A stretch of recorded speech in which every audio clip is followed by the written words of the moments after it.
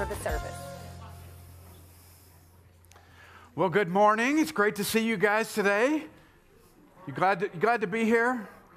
Get a little space in life to breathe a little bit maybe. That's good. We all need that a little bit. As I'm sitting up here and we dismiss the kids, I see this like whole army of kids leaving the room, which is really cool. We love our kids, and I'm really glad they get to be with us. I hope you know it's an intentional thing for them to be with us in our worship service, and so they could be with us and experience that together. And then because I would bore them silly, we let them leave. So, I may bore you silly, and some of you may be like, I want to go down there, so who knows? But when it comes to kids, you love kids, right? Because they're just so real. They're so raw, they're so honest, they're so innocent and vulnerable and all these things. So, I was thinking this week, our kids often will do and say some pretty crazy stuff though, right? What are some crazy things that you've seen kids do or say? Anybody have any examples that stick out in your mind? You can't share them. Okay. Some of them are not appropriate for church. Okay, yes, that's a true statement. Yes. Yeah. Oh, what you got? Stella said that if we get in a car accident, you have to get a COVID test. Oh, if you get in a car accident, you need a COVID test. So there you go. We've ingrained COVID testing into children. There we go. What you got?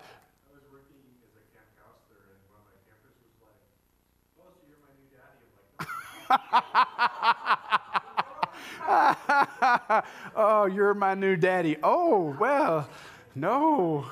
Oh, one back there.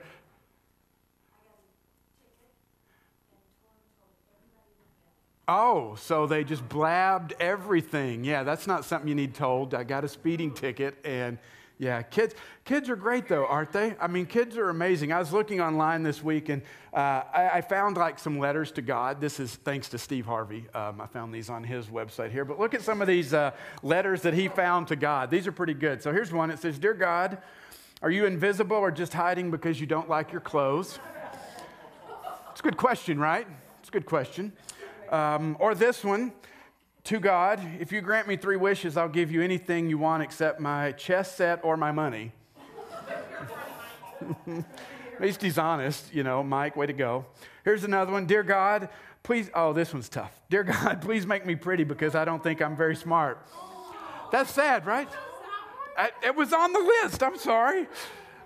It's kids. That's a kid, right? It's how kids think. Here's another one. "Dear God, I bet it's hard to love everyone in the whole world because I can't even love my little sister." Can I get an amen on that one? There we go. Yep. Here's one more.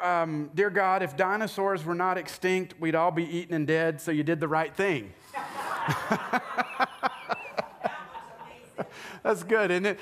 Here's a few more examples right here. "Happy birthday, Cece. You're old." You're old? Is that what you said? I just wanted to tell you happy birthday and I love you. That's it.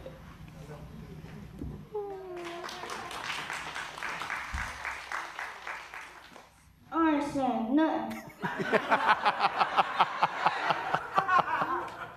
Small and important. I am beautiful. I am buffet. Mommy's fat.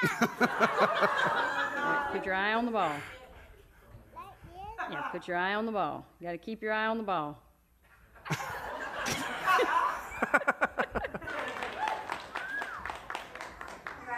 Samantha. What would you like to be when you grow up? Helicopter. What is this for? We're dipping the eggs. Okay. I'm going to dissolve them in the vinegar, and then we have to put the water in, and then we can dye. Okay? I don't want to die. Rain and talk come from out the street. Lonely sidewalk is open your mouth and close your eyes. It's rain and tacos from out of whipped cream. That was a real video sent to me this week from my wife. I was trying to interpret that to put the subtitles on it last night, and I'm asking him, I'm like, now what were you saying here? And he was absolutely no help. You know, kids are amazing, right? I mean, kids are so much fun, except when they're like, Mommy's fat. That's really, hard to love them then. But man, just their perspective on life, the simplicity, the naivety, the innocence. But we realize quickly that when we're talking to children, as enjoyable as it might be, that if life begins to get challenging, when life doesn't make sense, the reasoning of a child becomes really insufficient to process what we're going through. They just can't grasp it, and there's not a lot they can do to help. And that's why we try to educate kids. We teach them, we allow them to explore, and we even allow them to make mistakes. I mean, we should, we can't prevent everything, and so we need them to make mistakes sometimes. And even when it drives us absolutely bonkers, we encourage them to ask the questions. We want them to explore because we know this is how children grow. This is a natural part of development, isn't it? It's what should be taking place, because if it's not, we get concerned. I've shared before that when Jasmine came to live in our home, after she'd been with us about a month, she went to the doctor and they sent her to the hospital with a condition called failure to thrive. She wasn't eating, she wasn't gaining weight, she was losing as a 10 or 11-month-old. They're very concerned about that. And so they put her in the hospital, they pump her full of nutrients and liquids and all that good stuff, because we recognize that if a child isn't growing and developing, it's a problem, it's a concern. But for some reason, sometimes when it comes to faith, we take a really different approach. And I'm not really sure why. Because maybe we start hearing people ask questions and we're like, no. Good Christians don't ask questions.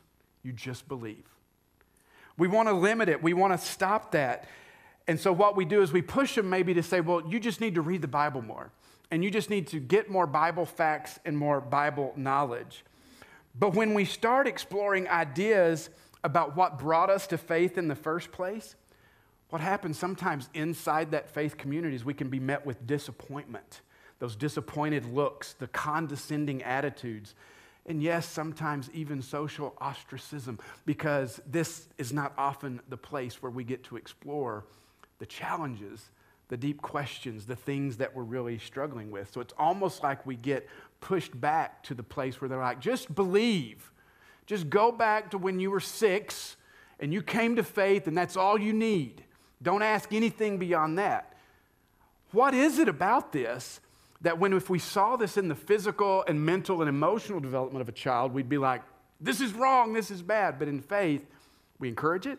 So that's what we want to kind of look at that. Why is this? What is it about this that we get to a place where we feel like if people start asking those hard questions, that we see it as a threat to be neutralized, not as something to be embraced or explored. So last week we began this new series. We're calling it Deconstruction, When Faith Shatters, where each week we're going to be looking at what we've discovered is not really a new trend at all, but something that continues to happen and continues to get more and more attention in our culture and society. And that is when we begin to ask the hard questions, when we break down those things that maybe were instrumental in bringing us to faith and following Jesus. What is that? What happens when we start to do that? And just in case you were curious, is this really something that's going on? I did a quick search on Instagram and just looked up the hashtag deconstruction. And on Thursday, when I looked that up, there were 307,000 posts with the hashtag deconstruction. So this is something that is real. It's something that people are exploring. It's something that people want to know more about. And so we're just going to continue to dive in. And so just for a quick reminder, last week we talked about how faith isn't founded on religious principles. It's not founded on a philosophy or even a belief system or even a book. It's founded on Jesus Christ, who's a very real man who lived, taught with authority, who performed miracles. He died and he rose from the dead. And we saw that the resurrection is critical because if we don't have the resurrection, there's no foundation. We might as well just walk away. This only works if Jesus rose from the dead. And so if he didn't, we're gullible, we're stupid, we're living our lives around something that isn't true. So we believe in the resurrection because if it is true, it changes everything. It changes our reason for living. It gives us hope in this screwed up world that we live in, that this isn't all that there is. And it shows us a love unlike anything we have experienced in this world. But because more of you aren't like me, thank God for that, and you don't consume unhealthy amounts of Christian news on a daily basis, you might not be as familiar with this idea of deconstruction. So I want to bring you with me on my journey. I will tell you, I love to read. I love to process. I mean, I've got more notes in this series than I've ever had on any series before because this topic just fascinates me. But I want to bring you with me on this journey. And so today what we're going to do is kind of start at the beginning. We did the foundation last week, but today what we're calling is Shattered Faith 101. What is deconstruction? Are there benefits to it? Are there dangers to it? How do we respond to it when we see it happening in us and those around us? So let's just kind of dive right in. Today's going to be a little bit different than what we normally do, so I hope you enjoy this like I did studying for it. So, well, we defined deconstruction last week, okay, as a crisis of faith that can really do one of two things. It can lead to a reevaluation or an abandonment of Christianity. It's kind of like there's almost no middle ground here. There can be. But for a lot of people, you hear the stories, the ones that get published, the ones that are on the magazine covers. It's always those prominent Christians who were leading and pastoring a church, and they deconstruct, and everybody is like, oh, look at this. They've walked away completely from faith. Or people just kind of continue following Jesus. There's really very little middle ground here. It's actually a term. It's not new, but the term was actually originated in the 20th century by a French philosopher, believe it or not. His name is Jacques Derrida. He's the one that wrote a book, and he began to talk about deconstruction. But what's interesting is that when he began to talk about it, he began to do it in kind of an academic sense, and he talked about it more around words and literary analysis. And here's kind of where he went with this. This is kind of a very basic understanding, but he began to just say you can break down words over and over and over and over again until basically you get to the point where nothing has meaning. That's depressing, isn't it? I mean, just think about that. If you can break down everything where there's not even a meaning to a word, that was kind of where he went with that whole thing. And you can be a stickler about this, and you can actually say, well, we're not doing that. We're not breaking down the meaning of words to the place where there's no meaning. You're right. But we always know that our culture, our society can grab onto an idea, and they morph, they change, they begin to become something new. And so even though we're not technically doing deconstruction as it was defined by Derrida in the 20th century, what we're seeing is that it is something that we've embraced, that it's become this term that we center around. And so what we do is we say that instead of just being about words and maybe even just breaking down the Bible, that we take deconstruction, we say it can happen not just to words and things that are written, it can happen to things like philosophy, religion, and faith, and worldviews. And really where we see that it's taken off and really popularized today is in the realm of faith and religion. Because what it does at its core is it really begins to question those commonly held beliefs, even those things that brought you to Jesus, and we begin to just reevaluate them. We begin to ask tough questions about them. And for some people, this process is devastating, resulting in them leaving the faith altogether. For others, it can actually be a faith-strengthening exercise. I mean, that's how we kind of have to view it. It can be one of those things. And we must realize that there are many different shades of this. In fact, over the coming weeks, we're going to kind of dig into various aspects of this. But as I was reading this week, there's a Christian scholar that I follow, and his name is Pete Enns. And he wrote this. He said, in my experience, people do not so much deconstruct from Christianity, but from certain forms of Christianity that claim to be the only Christianity. And that's kind of an interesting way to look at this, because what we find is that when we begin to question, it's questioning a certain vein of Christianity. And then that becomes, well, I won't go any further because we're going to dig into this. And so the next point is just simply this. As we think about that, when it comes to faith, anytime you start to reevaluate, anytime you start to ask those questions, people get really, really nervous. Has anybody experienced that before? You ask some of those questions and people around you kind of look and go, yeah, you shouldn't be asking that. One author actually said that Christians are losing their minds over deconstruction. It's something we're so threatened by. In fact, recently there was a story that I read about the band Skillet. Their front man, his name is John Cooper, and he was in the news, and there was a video that went viral because he was at a concert. And he said this, he said, "It is time that we declare war against this deconstruction Christian movement. I don't even like calling it deconstruction Christian. There's nothing Christian about it. It's a false religion." Okay. So what do you do with that? You have this guy, he's popular, he's, before thousands of people in these concerts, and he's telling you that if you even approach this, it's a false religion. I look at that and I go, John, why are you so threatened by this? What is going on?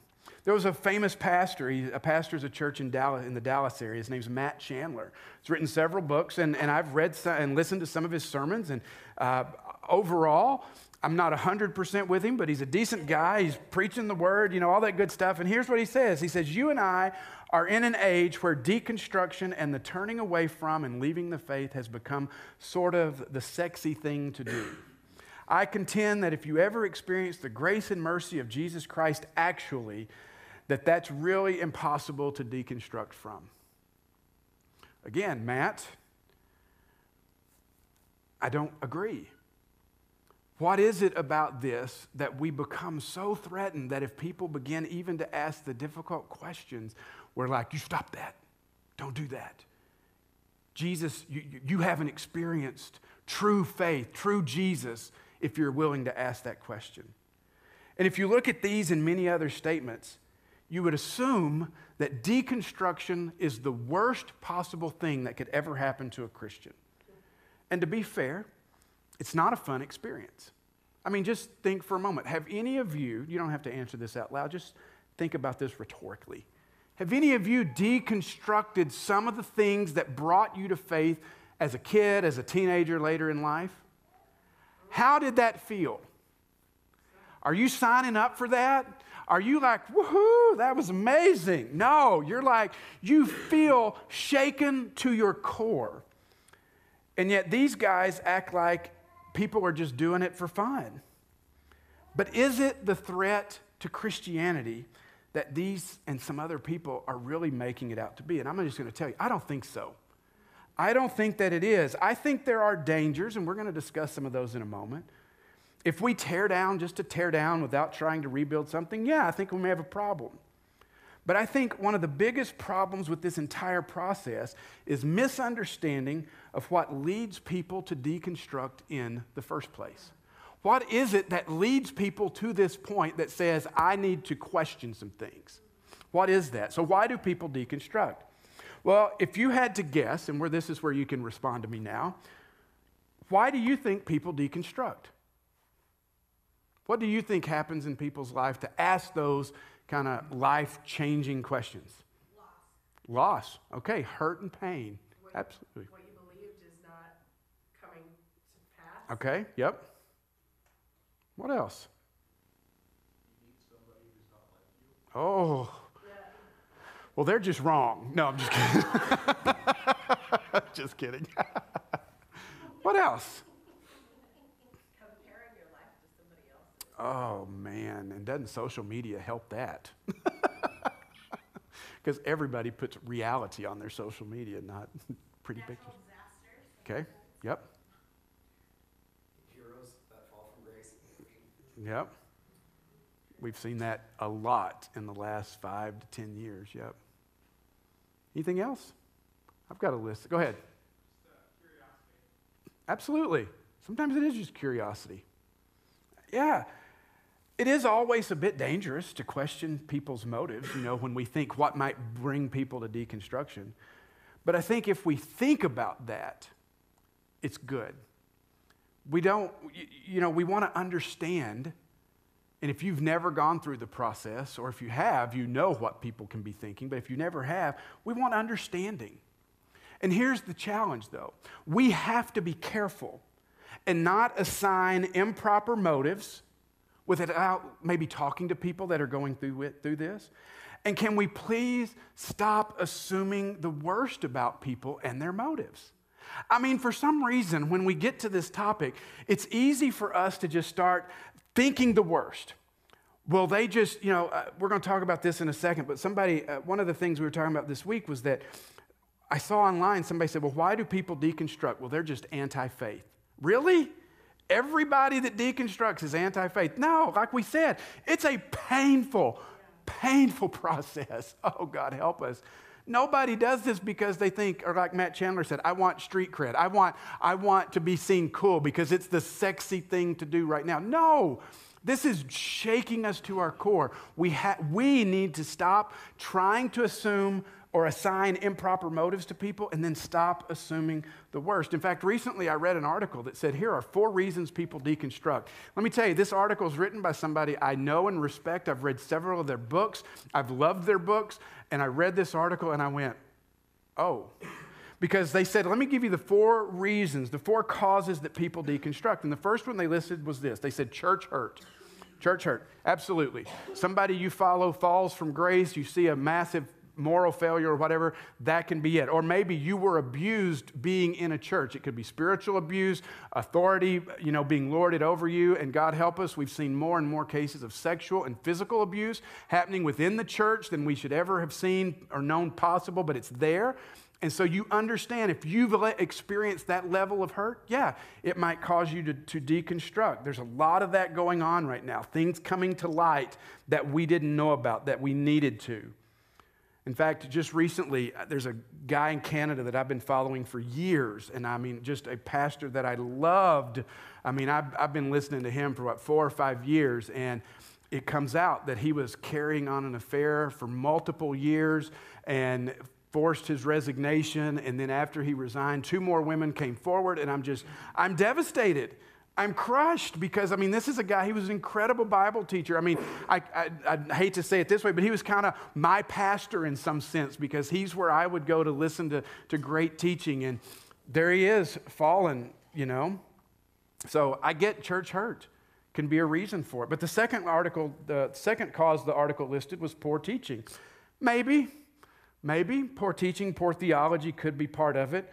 We fail to see the Jesus of the Bible different from our interpretation of the Jesus of the Bible. Does that make sense? We assume, we want to say things like the Bible is the inerrant, without error word of God. And what we mean by that is that my interpretation of that is inerrant. And that's not, that can be a little bit, we'll talk about that in a few weeks. We're going to talk all about the Bible and where the Bible comes in. So poor teaching, maybe, that could be part of it. What's interesting about this is that we always assume that it's other people's teaching that's bad or wrong. We don't think mine is, because if you start questioning me, then what's wrong with you? We've got to open up our minds a little bit. We can't be so afraid of thinking that we assume we're right all the time. We're not inerrant. We have flawed interpretations at times, and we need to be okay with that. So these 2, honestly, I was okay with these 2. And then we got to the third cause he listed, and it said, a desire to sin. Okay. I was even watching a video this week, and the guy was talking, he was counseling a woman who was saying, my friend left the faith, and the pastor goes, oh, well, has she started doing things that she'd never do before? And, things we might call sin. And she's like, yeah, there you go. The only reason she's deconstructing is because she wants to sin more. Maybe, but I really doubt it. I don't think you just ditch your entire faith of your childhood because you want to go party it up more. I just don't see that. I think those that do this are the exception and not the rule. The last one they listed was this, street cred, and I mentioned that earlier. We saw that in the Matt Chandler quote. It's sexy to deconstruct. Really? Really? I don't get this one either. There was a very popular Christian author and pastor. In 2019, he wrote a book called I Kissed Dating Goodbye. Anybody hear that book? Oh, yeah. Yeah. Well, anybody read that book? You don't have to admit it. It was part of this whole purity culture of Christianity back then. And, he was 20 years old, and he gave everybody the advice on how to have a solid marriage, even though he'd never been married a day in his life. Why we as Christians platform these people, I have no idea. It's the craziest thing I've ever seen in my life. Well, what happened with this guy? He and his wife got divorced. He walked away from pastoring, and then he walked away from God altogether. In fact, he posted on Instagram that I no longer consider myself to be a Christian. What was even better was when he actually last year tried to attempt to launch a 5-week course on he would help you deconstruct your faith. For the low, low price of $275, he would be willing to help you deconstruct. I mean, he took it down quickly after some well-deserved criticism, but I mean, it's just, this is what we're dealing with in the world. And I'll tell you, I can give a lot of grace on the first two because I think those are very real, but the last two to me are just really ridiculous, which is why there are multiple question marks at the end of those, because as I typed that slide, I thought, nope, I don't believe that. We need to realize, as I've said, that people who are genuinely asking these tough questions, who are going through this process, this is one of the most painful processes you can go through as an individual. It's one of the most challenging, the most difficult. Your world feels like it is crashing down around you. And if you felt like you could stop it, you would. But your genuine doubts, your genuine questions aren't something that you can just be like, nope, whoa, push them down, and I just won't deal with it. You just can't do that. It's just not real. And when you see or experience, Megan, like you were talking about, the evil in the world, the natural disasters, the pain, when you see the church's response or the church's lack of a response to the evil in the world, to trauma, to racism, to abuse, when you encounter theological contradictions and easy answers just don't cut it anymore, you find yourself in a very dark and difficult place. And we can minimize what people are experiencing, or we can try to understand. We don't have to be afraid of this. Can I say that again? We don't have to be afraid of this. In fact, if legitimate questions and doubts can destroy our faith, it wasn't much of a faith to begin with. And I mean that more from us sitting on the outside watching people struggle. If somebody else's questions derail your faith, it says more about our faith than it does theirs. But we do need to realize that there are a large number of people going through this. One statistic I read this week said that sociologists find that 43 to 44% of people will go through a major faith transition at some point in their life. And nearly 60% of people raised in Christian churches deconstruct following high school. Now, for those non-math majors out there, let's round up and let's just call it half. I mean, look around you. In this room, half of the people will go through a major faith transition at some point. Now, this doesn't have to be walking away from faith. It can be changing denominations. It can be from belief to atheism. It can be from non-belief to belief. But, guys, that's a huge number. 50%. 50%. And so if so many people are experiencing this, we need to understand it. And it will feel like going through the fire. In fact, we nearly called this series, nearly called it controlled burn, because there needs to be a bit of a controlled burn. While fire can be a bad thing, it can destroy everything in its path, it can also purify, and it can also strengthen. And what we need to find is a faith that is forged through the fire, because this will be what helps deepen our faith. And instead of finding insecurity, we can actually, through the fire, find security. And notice I said security, not certainty, and we're going to talk about that in a few weeks, the difference between knowing and being certain, and the sin of certainty, and how faith and certainty are kind of, conflicting there. But there can be some benefits to this process of deconstruction.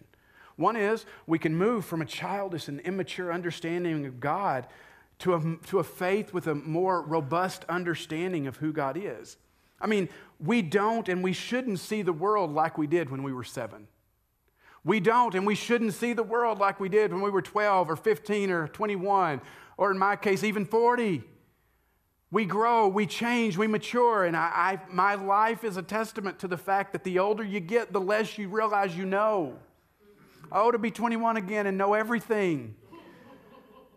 But when it comes to faith, we have to say, oh, this is okay. This can mature our faith. We also understand that sometimes deconstruction can reveal our blind spots, our prejudices, and our presuppositions, those lenses through which we approach faith and the world. We need that exposed. It can be a work of the Holy Spirit. You realize that? That the Holy Spirit can be the one doing this. Think back to the book of Acts, Acts chapter 15. These first Christians are trying to figure out, do you have to become a Jew before you can follow Jesus? And this was a debate. They had to call a council over this and debate this idea.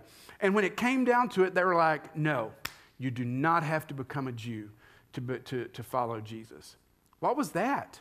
That was a little bit of deconstruction, taking the Judaism down and allowing the freedom of following Jesus to come in. That was a work of the Holy Spirit of God, to tear down some of those core beliefs to see what is or may not be required. You ever realize that most of Jesus' ministry, especially the Sermon on the Mount, he made this statement, you've heard it said, but I say. You've heard it said, but I say. What was he doing? He was deconstructing. It can bring about revival. This can be the thing that sparks something within us to want to see a fresh new move of God. Steve Rogers shared with me this week, though, he said he'd heard it before, said that people who were in the last great move of God always seem to persecute those in the next move of God. We don't like that. All right, I'm running out of time, sorry. But dangers of deconstruction, let's look at some of these real quick. What is this? It's easy to do. As one author put it, any fool can do it. So we need to be careful because it's very easy to deconstruct. I think there's a danger in deconstructing alone. Yeah. I think when you do it by yourself, we need community. I think there's a danger in limiting ourselves to dualistic thinking. You're in or you're out, it's up or it's down. There are often multiple nuances here that we need to be willing to see. I think a danger is relativistic thinking with no authority. I think we have to get back to something. We can't just say nothing matters, that it's all relative. We're all going to believe something. What is it we're going to believe, and what is it that we're going to give that authority in our life? And then the last one is just not reconstructing, or at least attempting to reconstruct. You see, when we think about the process of faith, what we're really talking about is a couple ways to think about it. It's order, disorder, and reorder. Or you can talk about it in construction, deconstruction, and reconstruction. What are we talking about? When we all come to faith, it begins with that order or that construction. We build something up. But as we grow and as we mature and as we experience life, there's going to be a disorder. There's going to be a deconstruction where things need to come down. And where sometimes we think Christian faith is all about adding new beliefs, adding new theology, adding whatever. That's not the case. It's addition and subtraction. Sometimes you have to subtract the negative, subtract the things you may not have understood, subtract the things that no longer make sense before you can add. And then we get to the place where it is reconstruction again. Now, what's the whole point of this? Brent, you haven't even talked about Scripture yet. You're exactly right. Here's your passage for today. 1 Corinthians chapter 13, Paul is talking about love. He's talking about order in the church. He's talking about spiritual gifts. And when he's talking to these people, he writes this. He says, "For we know in part, and we prophesy in part, but when completeness comes, what is in part disappears. When I was a child, I talked like a child, I thought like a child, I reasoned like a child. When I became a man, I put the ways of childhood behind me." Look at this next verse. "For now we see only a reflection as in a mirror. Then, when completeness comes, we shall see face to face. Now I know in part, then I shall know fully, even as I am fully known." Did you catch that? Paul, the guy that we would say, awesome guy, loved Jesus, turned around his life, deconstructed his whole Judaism to follow Jesus, gave his life as a martyr for the faith. Spent his entire adult life, most of it, going around planting churches, helping churches, bringing people to understand, know, and follow Jesus. And this guy, who we would lift up as a pillar of the faith, he says, "Now I know in part." What we see is a reflection. You see, I think somewhere along the way we got the idea that faith was certainty, and you never question, it's just believe. But even Paul says here, we see dimly, as through a mirror. That word that's translated there like mirror, it's the word enigma, which is where we get our word enigma from, a riddle, a mystery. We don't know fully, and that's okay, because we have an honest pursuit of Jesus. We look, we read, we see who Jesus is, and we follow. That's what we're talking about here. This needs to be an ongoing process, and it shouldn't scare or intimidate us. But I will say, when we see people going through this, you know what it should do? It should encourage within us compassion. Compassion. If our first reaction is anger, that's on us. If our first reaction is to push people away, that's on us. And we need to say, why am I feeling this way? Our first reaction should be compassion. I heard somebody share this week that when they were in seminary, their theology professor shared with them a faith that can't be tested, can't be trusted. So, what do we do with this? I think we come to it and we say, if we know people that are deconstructing, we want to find compassion. This does not have to destroy our faith. In fact, this can be the fire that helps us mature our faith. We don't have to be scared of the questions they're asking. And you know what? Repeat after me. I don't know. I don't know. I've just given you a very acceptable answer when people come to you with questions about faith that you can't answer. You say, I don't know. And you know what? Here's what's crazy. You may study the Bible. You may go ask other people. And when you get to the end of all that study, you know what you may still say? I don't know. Yeah. And that's okay. Yes. Because there's still a little bit of our faith that is mystery. Yes. That's why we call it faith. So, find compassion for those around you. If you're going through this, what I want you to hear today is you're not alone. Stick with us. Keep coming back. We're digging into this week in, week out to figure out what do we do with this. And I'm just going to tell you, you're not going to get to the end and go, oh, my deconstruction is fixed. That's not the goal. But the other side of this is just simply this. Understand that your deconstruction is not the end game. That's not what you're trying to do. It's trying to grow, and it's trying to find a deeper faith in knowing and following Jesus. Let's pray. God, we're